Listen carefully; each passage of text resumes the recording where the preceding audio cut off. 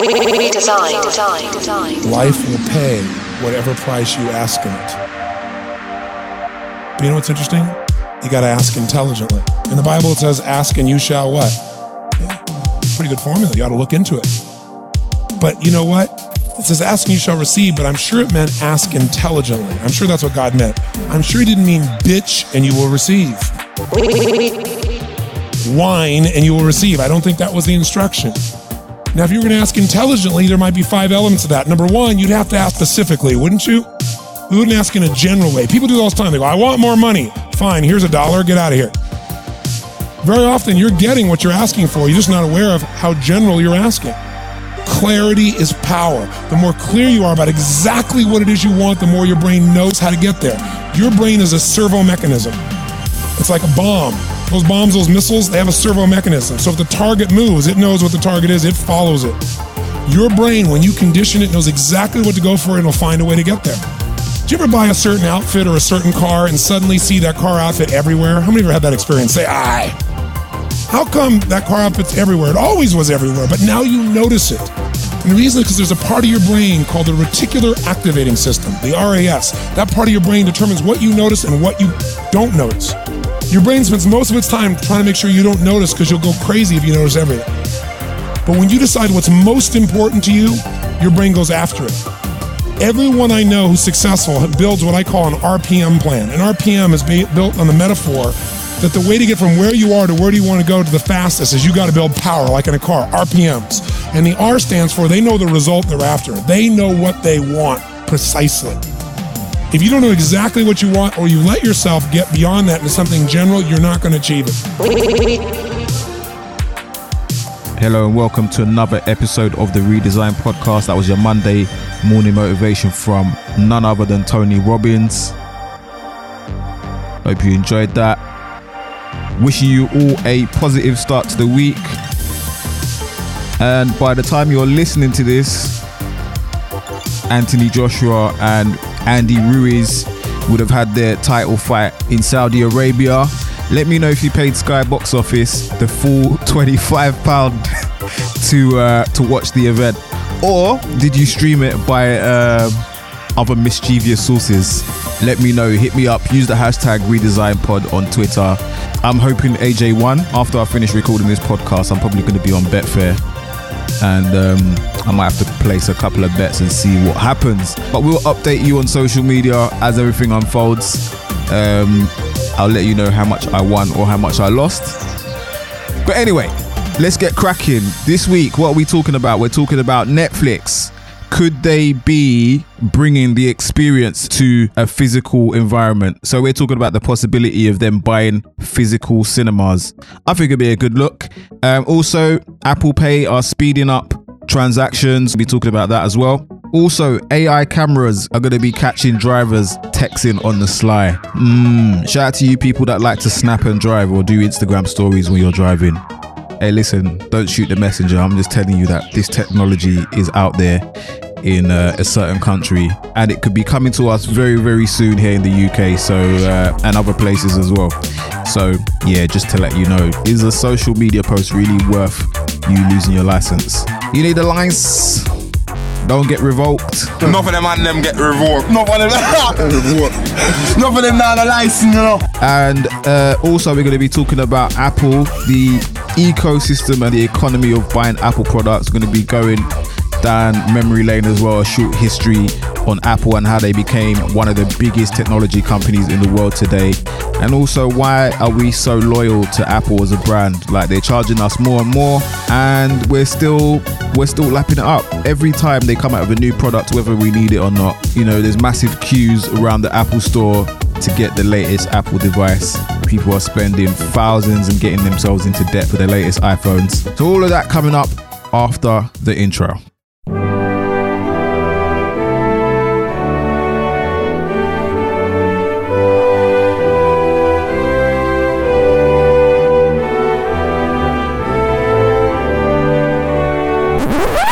Are you sure you can blame it on social media? Flexing is good for business. Spending money makes you money.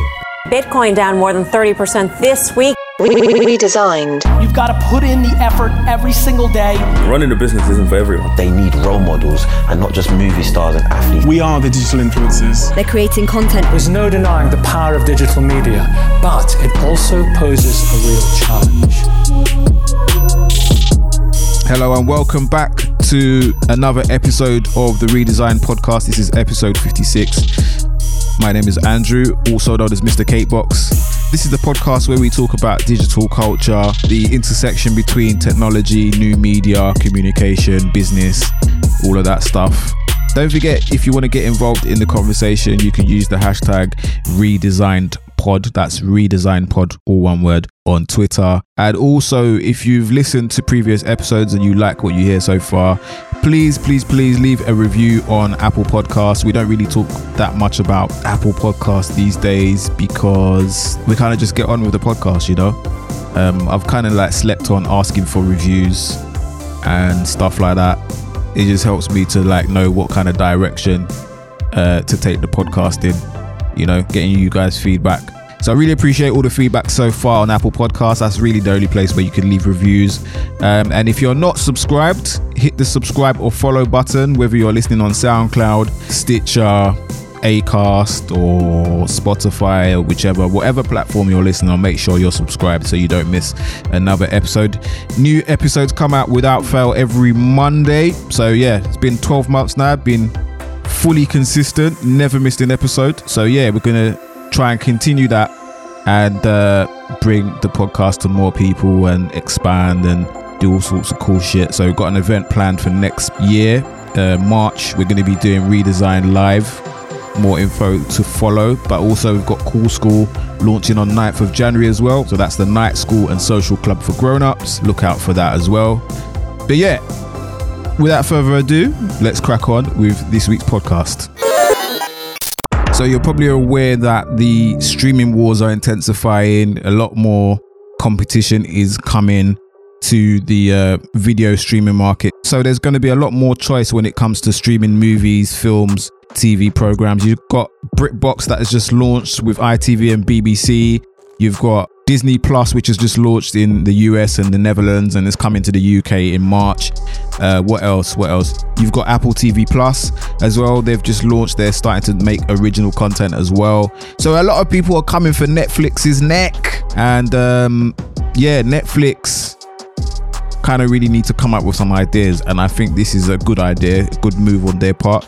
So they recently saved a theatre, a single screen theatre in New York. They announced that they had taken over the lease of the Paris Theatre Cinema in New York, which shut down in August, and they plan to use it for theatrical releases, special events and screenings. And yeah, it's a good look. I think you're starting to get into the territory of real estate. See, like for example, if you look at McDonald's, they don't just sell burgers, they are a real estate business. They've bought up so many properties and they've controlled so much land, so much real estate. Like they're occupying a lot of space and they're generating a lot of footfall, so people can't help but see their presence, if that makes sense. The visibility is going to be there because it's physical.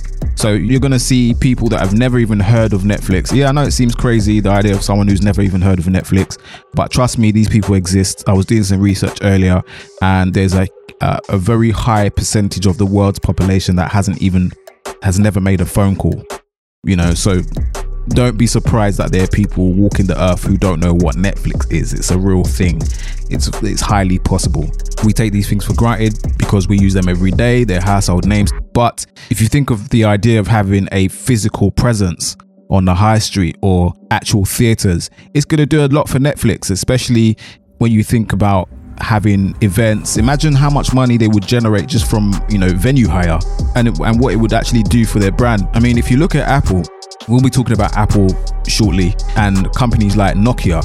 One of the best things that Apple did was creating the physical flagship store. So, I mean, Apple didn't always have high street stores. So when they created the flagship store that you see in Westfield or the one that you see in New York, the benefit of having a physical presence is that, as I mentioned before, you've got that footfall, you've got people traffic, people are seeing it. They can walk in, they can experience what the brand is. And I think that's a good look for Netflix, a really good idea in terms of building that brand extension, giving the public, another option to, maybe Odeon or Cineworld or whichever. We're not going to mention the other cinema for obvious reasons. But yeah, I think it'd be a good look. Let me know what you think. A place to actually go and physically experience Netflix outside of the home. So as I mentioned before, it's going to be used for theatrical releases, special events and screenings. So they're starting with that. They're starting with New York. It's interesting because they say they have no further plans to buy any more cinemas, but I doubt it because they're currently in negotiations to buy another independent cinema in LA. So yeah, I wouldn't be surprised if Netflix actually started to buy up different properties and have physical places and start thinking about creating real world experiences for the public to engage with. It makes a lot of sense. Now, according to an article on the BBC website, artificial intelligence cameras capable of detecting drivers who are using their mobile phones illegally have been activated in Australia. Now, these cameras were launched by New South Wales Transport on the 1st of December, and any drivers spotted by the AI during its first 3 months will get a warning at first, but then after that, they'll be issued with fines and points on their license. Now, they're saying it uses high-definition cameras to take photos of the front row cabin space of vehicles in all weather conditions, and any images that the automated system considers likely to contain a driver illegally using a phone are verified by authorized personnel, so they're going to be issuing fines and penalty points. Let's go to a quick news snippet. Secret cameras will soon be switched on across New South Wales to crack down on drivers using their phones behind the wheel. Lawbreakers will face hefty penalties, but not immediately. It's the 21st century epidemic that's costing lives. Abuse across our road network, which is leading to accidents, leading to the loss of life, and leading to people being seriously hurt. The state government is getting tough on drivers to trigger a cultural change. Over the next 3 years, 45 portable cameras will be set up across the state in unknown locations and without warning signs. So that drivers get the message across this state to not touch the phone whilst you're driving behind the wheel of a car. Anyone caught doing the wrong thing will face fines of up to $344. They'll also lose 5 demerit points. A 3-month grace period will be given with warning letters sent until March next year. People are not getting the message. They think an accident can't happen to them. Well, they're wrong. A 6-month trial across Sydney checked more than 8.5 million cars, catching more than 100,000 drivers using their phones illegally. For goodness sake, do not text and drive. Do not hold the phone up to your ear. Don't put the phone on your lap with the speakerphone on. Get the message. And if you're not going to do that, well, now as of this weekend, we have the ability to catch it. Hey, that is peak. Artificial intelligence cameras designed to catch mobile phone users. Anyway, it's not a habit I have for myself, but I do see a lot of people doing it on social media, like filming while driving and using their phone. It's your life, not mine. That's all I'm saying. But then again, we can say things like that until, someone gets hurt or someone gets killed. Like, why is it so important that we have to snap and drive or text and drive? Like, why is it so important? I don't understand. Like, I can understand, let's say, for example, if you're in crawling traffic and there's no way for your car to go, like you're literally going at 3-4 miles an hour, start and stop, and then you see a message and you read it, and then maybe you put it back in, or you just send a quick cheeky reply. Yeah, I can understand that, but there are people that are literally on the dual carriageway filming, doing cinematics on the motorway, doing Instagram stories. Like, why? Like, why? Like, is it really that important? Is it really that deep? But hey, rules are there to be broken, I guess. People are always going to misbehave and do what they're not supposed to be doing. But yeah, these cameras, it's only a matter of time, folks. It's only a matter of time before they hit the UK as well. And yeah, what are your thoughts on those cameras? Hit me up. Use the hashtag RedesignPod. moments that make you go, Did you know we spend a lifetime average of 5 years and 3 months on social media? According to Social Media Today, we spend a year and 10 months on YouTube, 1 year, 7 months on Facebook, 1 year and 2 months on Snapchat, 8 months on Instagram, and 18 days on Twitter. I don't know how they came to that conclusion, but it's a bit peak. Still 5 years of your life on social media. What could you do? What else could you do with that time? And the sad thing is, I probably think I'll spend more than that. Listen, I need to kick this habit, seriously. It's peak saying that. What's your screen time? What's your screen time saying? Oh my God. Tweet me your average screen time for the week. Don't forget, use the hashtag RedesignPod on Twitter. Get involved in the conversation. Okay, so Apple Pay has tweaked their service in a bid to make it a lot faster when tapping in and out of train stations. So if you use Apple Pay to fund your morning commutes, it's going to be a lot faster. So rather than having to use the fingerprint reader or the facial recognition or double tap in or whichever, you can simply just tap in and tap out. Thank goodness, because it is so long, and the amount of times I've used the wrong debit card when going on the underground, it's so annoying. But I think it's going to help. So it's going to work on any phones from the iPhone SE, 6S and later.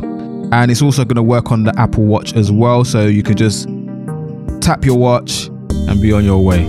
So it saves people fiddling around in front of you during peak rush hour times, makes it a lot easier, and stops unnecessary queues forming. Now, Apple says that the feature has now been enabled in all the different zones across London's TfL network, and you can now use that by selecting a default card in the Apple Pay settings in iOS, which is good because you don't even have to unlock or wake up your device, which is quite jarring. That's quite a jarring thing to have to do all the time when you're approaching the barriers. So yeah, it's a good look, man. It's a good look. If you want more information on that, you can just Google Express Transit Support. Let's go for a quick break. What we gonna do right here is go back. Way back into time. It's more sophisticated, yet less complicated. It's more powerful, yet less cumbersome. It can store vast amounts of yesterday, or tell you what's in store for tomorrow. It can draw a picture, or it can draw conclusions. It's a personal computer from Apple, and it's as easy to use as this. Macintosh, the computer for the rest of us.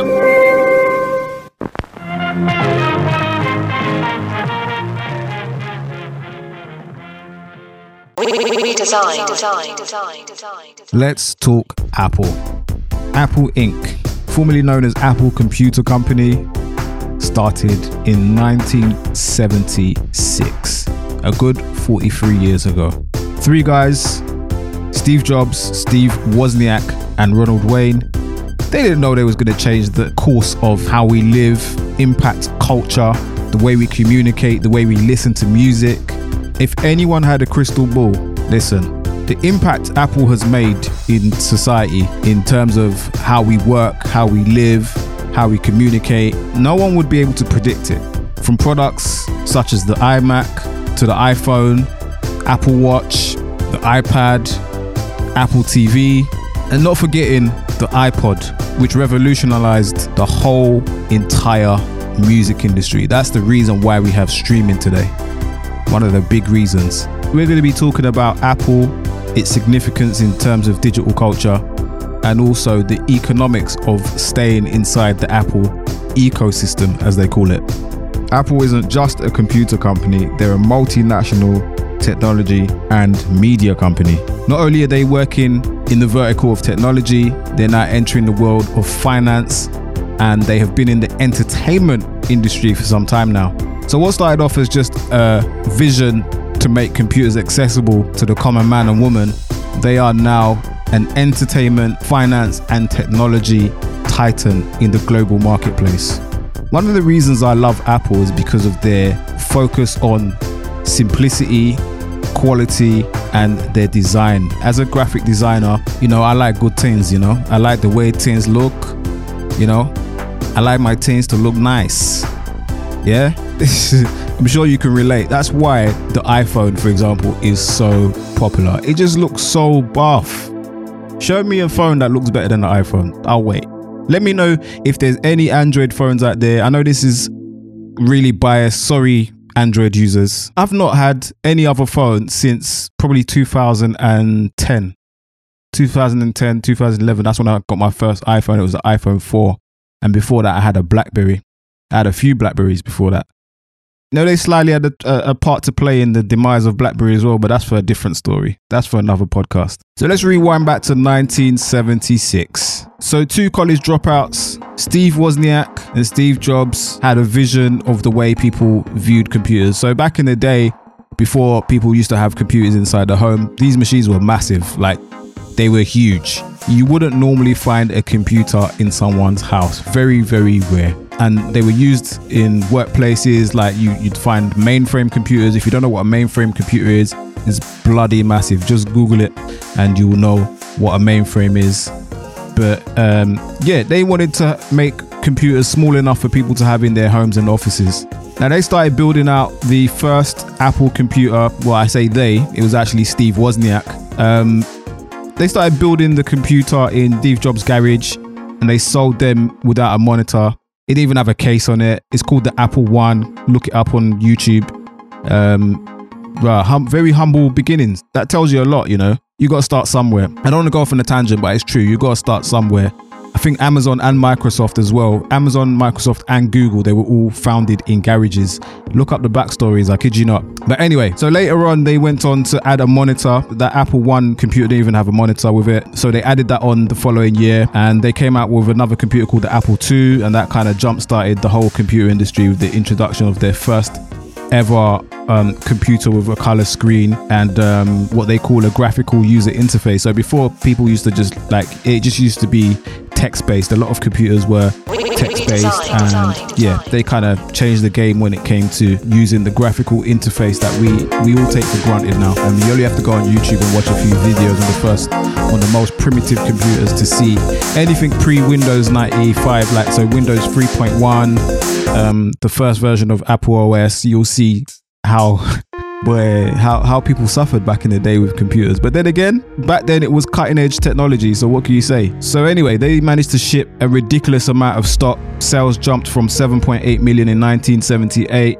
to 117 million by 1980, and that was the year Apple went public. So if you don't know what that means, basically their company went on the stock market, so then they could get investment and, you know, get shareholders to put money into the company.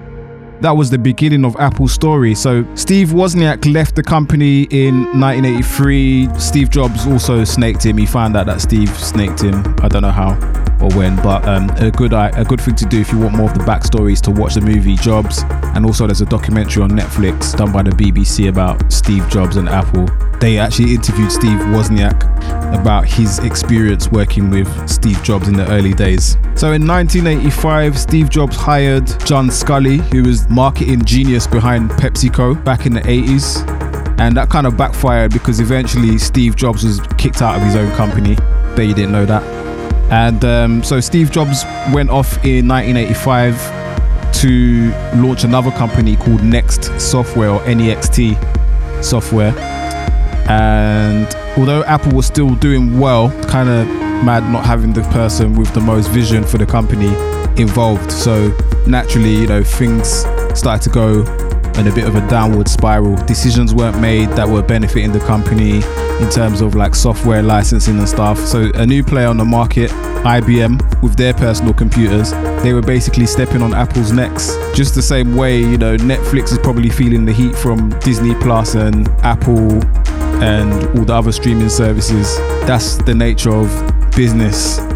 You know, competition can be fierce sometimes, and it's about how you react. But anyway, 2-2s now. Apple's market share diminished violently. So that's the reason why Windows was so prolific. Like every home computer you saw was a Windows machine. Apple basically dropped the ball. Other than that, they would have been winning. But, you know, everything happens for a reason. But the market share was lost to IBM and Microsoft. They came out with Windows 95, Windows XP. They were winning. So by the mid 1990s, around about 1996, a lot of experts thought that the company was doomed.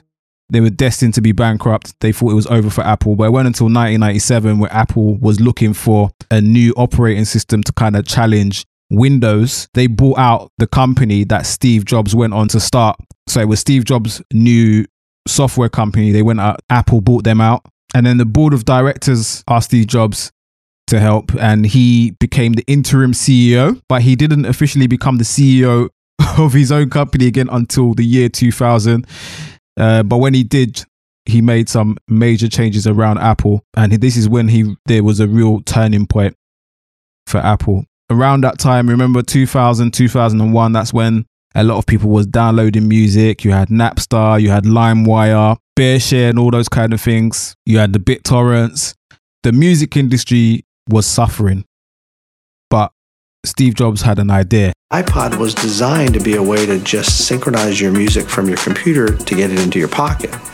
It was after the success of the iPod that Apple said, there's a market here for us to sell music. So they came up with the iPod and the iTunes Music Store, and they marketed that as 1,000 songs in your pocket. That was the tagline. Because remember, they had these other MP3 players. You had mini discs that didn't work. You had MP3 players. They'd look like these bulky USB memory sticks with screens on them. And they were so complicated as well. They were ugly, complicated, and not many people really knew how to use them. It was just trash, basically. But the iPod, the way they came out with the iPod, amazing. And if it weren't for the iPod, you wouldn't have had the iPhone, because the iPhone design is based heavily on, you know, the iPod Touch. But that's probably for another podcast. But anyway, that was one of Steve Jobs' best moves, you know, tapping into the music industry. That was really what was going to make Apple a household name, if you think about it. Because if you look at the history of the computers themselves, the iMac, the Macintosh in general, they were kind of aimed at professionals, creative professionals and stuff like that.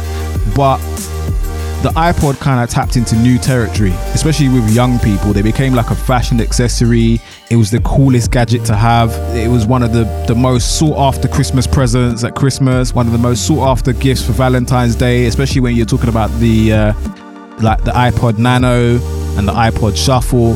That really brought Apple into the forefront in terms of becoming not just a technology company, but a company that was part of youth culture, a company that was part of the entertainment industry. Even if you look back at like 50 Cent's, go back and watch 50 Cent's PIMP video, yeah? Right? If you want some nostalgia, go watch that on YouTube right now. Go on YouTube, 50 Cent PIMP with Snoop Dogg. Watch the video, and 50 Cent's got the iPod. And yeah, those times, that's when Apple started to become the household name that it is today. Now, fast forward to 2007, they unveiled the iPhone. Steve Jobs, though, he was really sick. Obviously, he had been diagnosed with pancreatic cancer and that. So he didn't have much time left. But when he discovered that he didn't have much time left, he was like proper focused on taking Apple to the next level before passing the torch. And that's when they came out with the iPhone, and then also the iPad, which would be like a bridge between mobile devices and laptops. And it's really, really changed the game. October 2011. Around the world, devoted fans mourned the death of Steve Jobs, the force of nature behind Apple. So on October the 5th, 2011, Steve Jobs sadly passes away, and the future of the company is placed in the hands of Tim Cook. Now, despite worry from the shareholders, because you know when your company is being propped up by bare different investors, you know you got to answer to everyone else. Do you know what I mean? Your company is getting pammed by all these different people with different ideas. You can't just make moves and just do what you want, basically. The stock price started to tumble because they were worried about what would happen to the company. But despite the worry from shareholders, Tim Cook successfully steers the company in the right direction, ushering a new era of innovation. I call this the third era of Apple. With products such as the Apple Watch, AirPods, not to mention the acquisition of Beats by Dre, Beats headphones. Like for a long while, obviously Dr. Dre created that brand and they made him a billionaire basically with that deal. So yeah, not just that, services such as Apple Pay, Apple Card, and also the new streaming service Apple TV. And also what a lot of people don't know about Tim Cook, he's a proper like humanitarian.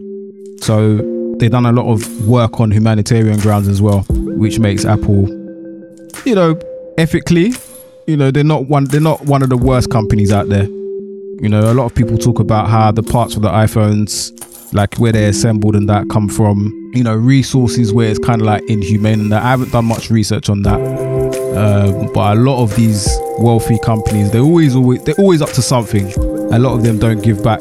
Yeah, Apple seems to be a bit different, especially under Tim Cook's leadership anyway. But in 2018, it became the first company in American history to become worth $1 trillion in terms of market cap. So market cap is short for market capitalization. And if you don't know what market capitalization is, Google it. Do your Googles, not follow again. I don't even know what market cap is. I mean, I kind of know what it is. I have an idea, but I don't. Shit, let me Google that right now. In fact, let me ask Siri.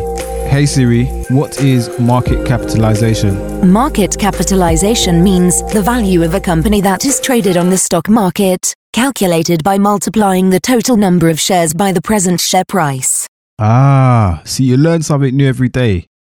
See, I knew it had something to do with the value of the company. So yeah, let's talk about the brand experience. So Apple is a very aspirational brand. Everyone looks at it as, especially when it comes to tech, it's just like the Rolls Royce of computers, phones. If you're talking about laptops, everyone wants a MacBook Pro. If you're talking about desktop computers, everyone wants the iMac.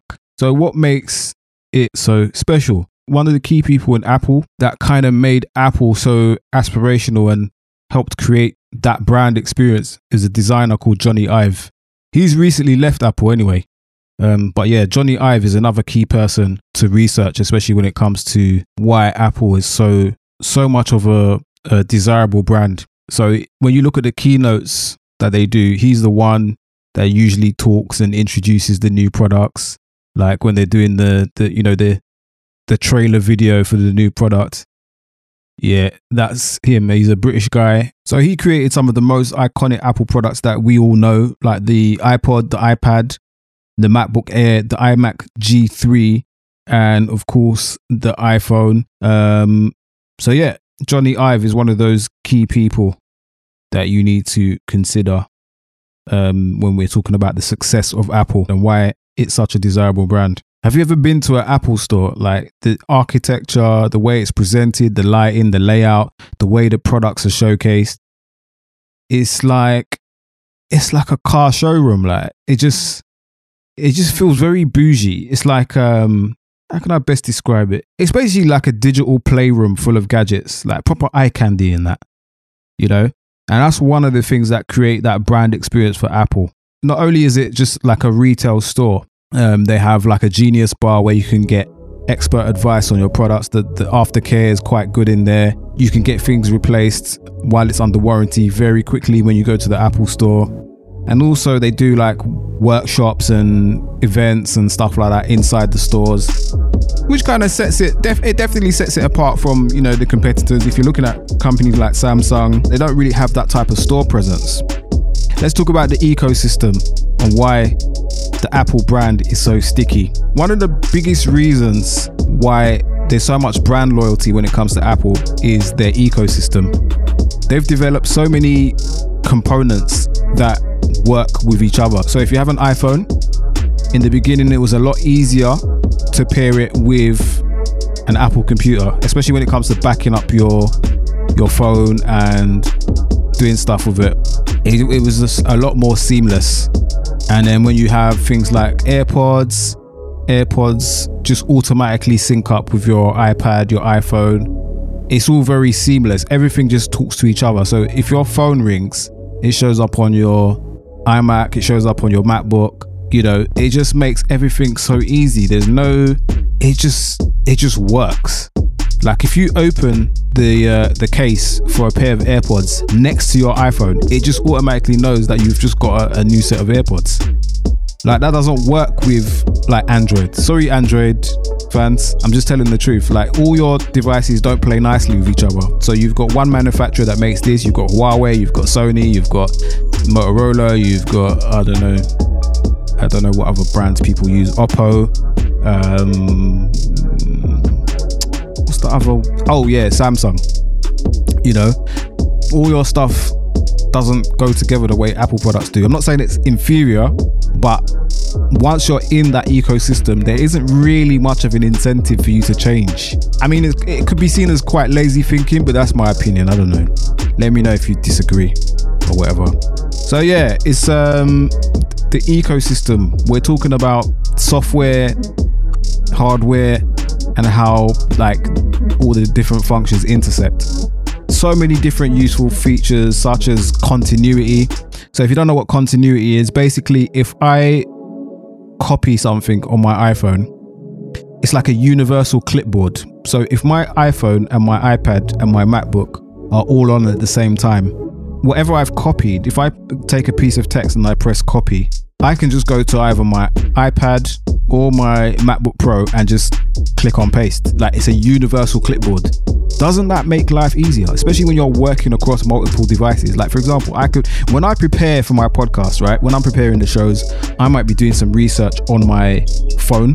And then for the actual content, I might just keep all my notes in my iPad. So I'm using the iPad Pro, and then I will just like write some text on it and then go on my phone, grab a picture or maybe grab like a slideshow or something, press copy, and then instead of having to actually send it to my iPad or send it by, you know, other means, maybe email or Dropbox, I could just click on paste and everything just works seamlessly. You see, this is the reason why I haven't left Apple. Because I'm not going to lie, I've seen some other products that are quite good, especially the phone technology. Usually when you see new features, like Android gets it first and then iOS just comes and, you know, makes it better and then presents it as something new. I'm aware of that. You know, I'm not stupid. I know that that's what happens. But yeah, I'm just an Apple fanboy, man. Like leaving the iPhone for me is super long. Like let's talk about the apps. The App Store, come on, you can't beat the App Store. You'd think I'm actually getting paid to talk about this. I'm not, but you can't beat the Apple App Store. Like show me an App Store that's better than that. That's one of the reasons why like Nokia, before they went over to Android, that's one of the reasons why iPhone was able to like capitalize. You couldn't touch their App Store. You couldn't touch it. Same with BlackBerry. That's one of the things that killed BlackBerry as well. Their App Store was crap. Boy, oh boy. There's other stuff. Like for example, you've got files now. You can connect like external hard drives to like your iPad. I know Android has had that for ages. Yes, you can connect it by USB-C. But also you got, you know, things like AirDrop. You can just seamlessly transfer files between iOS devices with AirDrop. Obviously, you've got FaceTime. You've got another feature called Handoff. That's where you can start something on one device, so maybe your Mac, your iPhone, or even on your watch, and pick it up on another device without losing focus on what you're doing. So, for example, if you're on a web page on your iPhone, if you open your iPad, you can actually see that same web page. It will just appear on your iPad, or if you're on your MacBook Pro or your iMac, you'll see that same web page. And you can also use it on things like Calendar, Contacts, and some other third-party apps as well. But yeah, these are the reasons why, like, people don't really, once people are inside the Apple ecosystem, they don't move. And because of that convenience, that is why Apple are able to get away with not innovating much and then bringing out new products and charging us more for it. You know, sometimes I feel like an idiot every time I get a new iPhone. I'm not gonna lie to you. Sometimes I feel like they got me, man. They got me again. But the products are that good, man. The products are just that damn good. Until I see something that's gonna convince me otherwise. Listen, I'm trapped, man. And I don't mind. You've also got the iCloud as well. It's a bit slow, but boy is it convenient. Just being able to have all your files backed up in the cloud. and being able to access them on all my different devices. I know you can do it, or you could use Dropbox, you can use Google Drive. I know there are other services out there, but I just love the way this is starting to sound. This episode is really starting to sound like an ad for Apple. I know. You're just gonna have to forgive me for that one. But yeah, what can I say? I just love Apple. It'd be great if Apple could sponsor me, you know. That'd be live. Any Apple execs out there, if you want to give me a shout, you know, I'm here, I'm ready. You know, speaking it into existence and all that. But yeah, to conclude, like Apple, their move to finance through Apple Pay and Apple Card, its disruption in the music industry with the iTunes Store and the iPod, the total disruption of the mobile telecoms industry, you know, putting BlackBerry out of business and seriously wounding the original dons of telecoms. I'm talking Nokia, Motorola, Sony Ericsson and those guys. It shows that they're an unstoppable force. Like, who knows what they're going to do next? You know, Tim Cook's done a really good job. I'm not going to lie. But in this third era, who knows what they're going to do next? Who knows what they're going to do next? I heard a rumor they were working on AR glasses, because the next big wave is probably going to be, well, not probably, it is going to be virtual reality and augmented reality. We're already seeing that in apps like Snapchat, Instagram, with the Instagram stories and stuff like that. You know, augmented reality is, you know, the best way to describe it is artificial elements layered on top of real world elements, if that makes sense. So for example, if you have a cartoon character dancing on your desk, so you point your camera towards your desk and you can have, I don't know, some sort of character dancing on top of your desk. That's basically augmented reality. They're working on AR glasses apparently. It'll be very interesting to see what they, apparently it's going to be in 2020 or 2021. Let's see. But yeah, watch this space. So if you want to find out more about Apple and the journey, it's a really interesting story. Definitely check out Jobs, the movie 2013, Ashton Kutcher. Definitely check that out. There's also some other documentaries as well out there on the internet. There's one on Netflix by the BBC called Steve Jobs, $1 Billion Hippie. Definitely check that out. Very interesting. So over to you. What do you think Apple's next area of innovation will be? Do you agree with me? Do you think it could be AR? Do you think it could be something else? What would you like to see? Hit me up on the hashtag RedesignPod on Twitter and join in the conversation. That's it for this week. Hope you enjoyed it. Don't forget to like, comment, subscribe, hit the follow or subscribe button. And don't forget, if you could leave a review on Apple Podcasts, that would be amazing. Hopefully 5 stars. Hope you enjoyed the podcast. And don't forget, tickets are still on sale for Cool School, which is launching on the 9th of January. Hit up thisiscoolschool.com for more info, or follow on Instagram at CoolSchoolGram. Don't forget, you can follow me on the socials at Andrew_CBX. That's Andrew_CBX, both on Instagram and Twitter. That's it for this week. We'll be back next Monday. Take care and bye for now. Redesign.